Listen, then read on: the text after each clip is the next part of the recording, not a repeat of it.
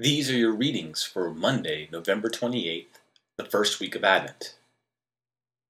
The first reading is a reading from the book of Isaiah.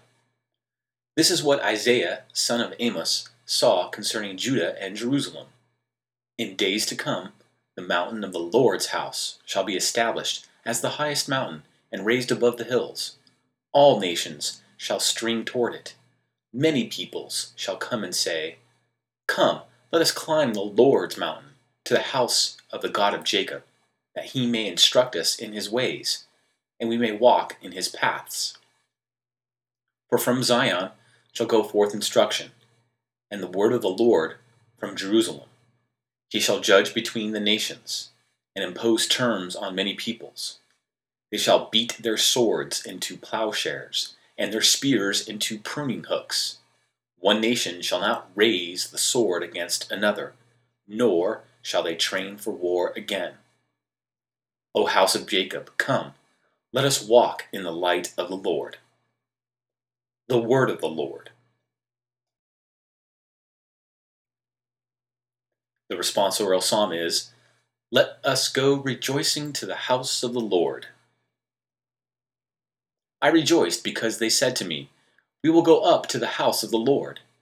And now we have set foot within your gates, O Jerusalem. Let us go rejoicing to the house of the Lord. Jerusalem built as a city with compact unity. To it the tribes go up, the tribes of the Lord. Let us go rejoicing to the house of the Lord. According to the decree for Israel, to give thanks to the name of the Lord. In it are set up judgment seats, seats for the house of David. Let us go rejoicing to the house of the Lord.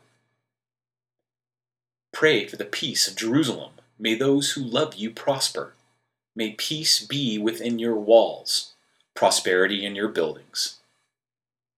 Let us go rejoicing to the house of the Lord. Because of my relatives and friends, I will say, "Peace be within you." Because of the house of the Lord our God, I will pray for your good. Let us go rejoicing to the house of the Lord. This is the gospel according to Matthew. When Jesus entered Capernaum, a centurion approached him and appealed to him, saying, "Lord, my servant is lying at home paralyzed, suffering dreadfully." He said to him, "I will come and cure him."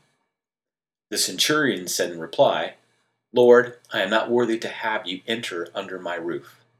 Only say the word, and my servant will be healed. For I too am a man subject to authority, with soldiers subject to me. And I say to one, 'Go,' and he goes. And to another, 'Come here,' and he comes. And to my slave, 'Do this,' and he does it." When Jesus heard this, he was amazed, and said to those following him, "Amen, I say to you, in no one in Israel have I found such faith. I say to you, many will come from the east and the west, and will recline with Abraham, Isaac, and Jacob at the banquet in the kingdom of heaven." The Gospel of the Lord. These have been your daily readings. May God bless you and keep you in his tender mercies. Amen.